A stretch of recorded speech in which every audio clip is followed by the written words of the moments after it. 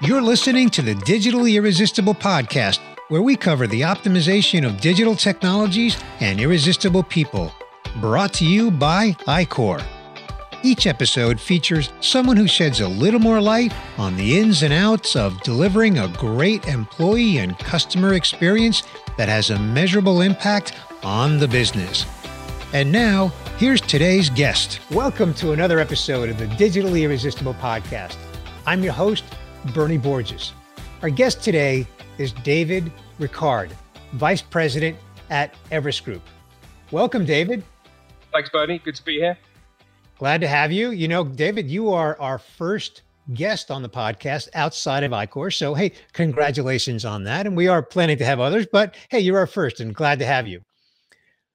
I'm looking forward to discussing really what is the state of the customer experience management sector within BPO. In fact, you at Everest Group call it the CXM. I love the acronym because that is a mouthful. So we're going to talk about the current state of the CXM sector within BPO, where it is today and where we're headed in the years to come. But first, let's begin with your introduction and an introduction to Everest Group. Thanks, Bernie. So hi, everyone. I'm Dave Ricard. So I'm a Vice President here at Everest Group. I'm based in the UK, but I cover our business globally. And I look after our customer experience management practice, as well as working on our sourcing and vendor management area. I've been with Everest Group about 6 months now.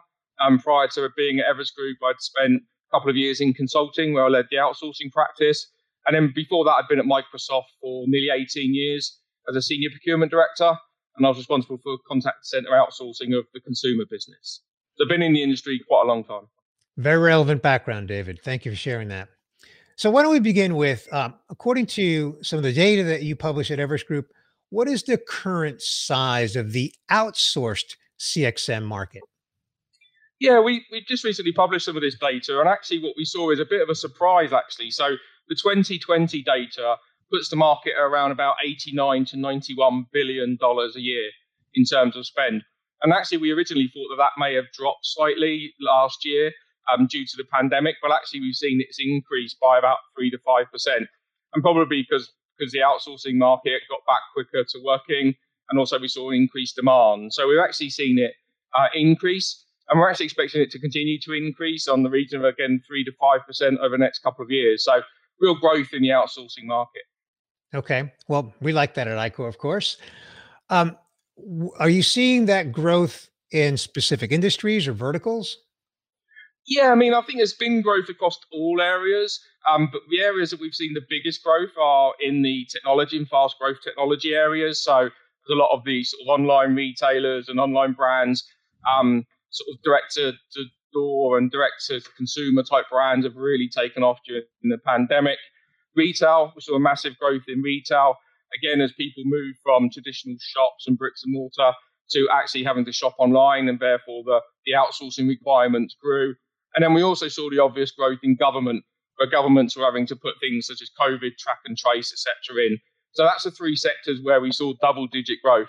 So across the technology, across retail and e-tail, and then across the government sector. Okay, it makes sense. What about geographically? Are you seeing any specific growth in certain regions of the world? No, we're not actually. We're seeing actually considerably sort of relevantly flat growth across all of the geos. So that means they're all growing at the same pace. The only area we've seen slightly greater growth is in the Middle East and African region. And that's probably, again, as people have got used to outsourcing or started to move towards outsourcing. And historically, that's been a lower market for outsourcing. But typically across the developed markets where they've been outsourcing for a while, the growth has been consistently flat or fairly flat. Interesting. Okay. Not what I would have guessed, but okay. Interesting. I'd rather have the facts than just my speculation. What are you seeing in some of the major trends in the CXM industry and the CXM sector of the BPO industry? Yeah, we're seeing a real push towards digital CXM, as we call it, so digital customer experience management. And at Everest Group, we think about digital CXM as not only being the technology, so not only things like analytics or RPA or intelligent virtual agents or bots, as some people would call them, or AI, but it's also all the services that sit around digital CXM. So that might be things like customer journey mapping, design thinking, or consulting. So we've seen a real growth in that area. We were actually thinking that for 2022, we would have seen about a 5 billion growth in that to get it to about $11 billion market. Well, actually, we saw that massively increase, and we actually saw it increase to $17 billion. Or we're anticipating it to be that region in 2022.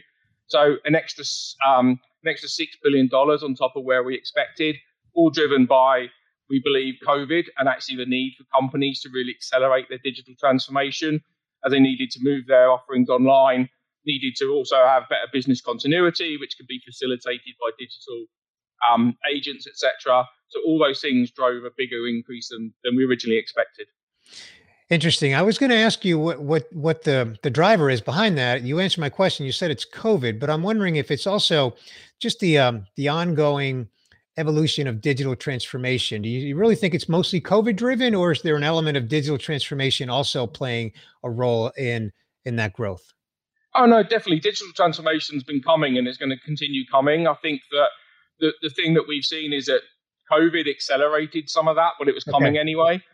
We did a study a little while ago, and there were 4 main reasons why companies did sort of try to accelerate their digital journeys and their digital transformation. 47% of that, of the respondents, said it's because of their customers are more digitally enabled. So their customers are expecting those experiences to be happening, so therefore they need to keep pace. 57% said it was to reduce cost, which again, in the outsourcing and support world, that's a constant pressure that you'll face, which is to reduce your cost. So we've seen that. 55%, it was around creating market differentiation. So we see that quite a lot in the fintech sector, etc., where people are really trying to differentiate their brand, and they're looking at that from a digital experience perspective. And then 49% said that they really wanted to try and achieve that 360-degree view of their customer, which any of us have been in the industry a long time. We've been striving to get a 360-degree view of customers forever. Well, actually, that digital and actually having all of your assets through digital channels is seen as a way of achieving that. So that's the 4 reasons, but COVID sort of accelerated it, but it was coming anyway.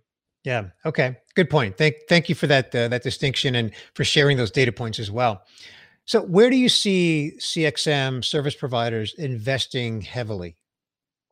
Yeah, I think what we're seeing is that we're seeing a lot of investment in technology and the capabilities around digital CXM. So it's being able to bring, whether it's CCaaS, so contact center as a service solutions, or end-to-end solutions. It's about bringing the things such as analytics, intelligent virtual agents, bringing the technology to play.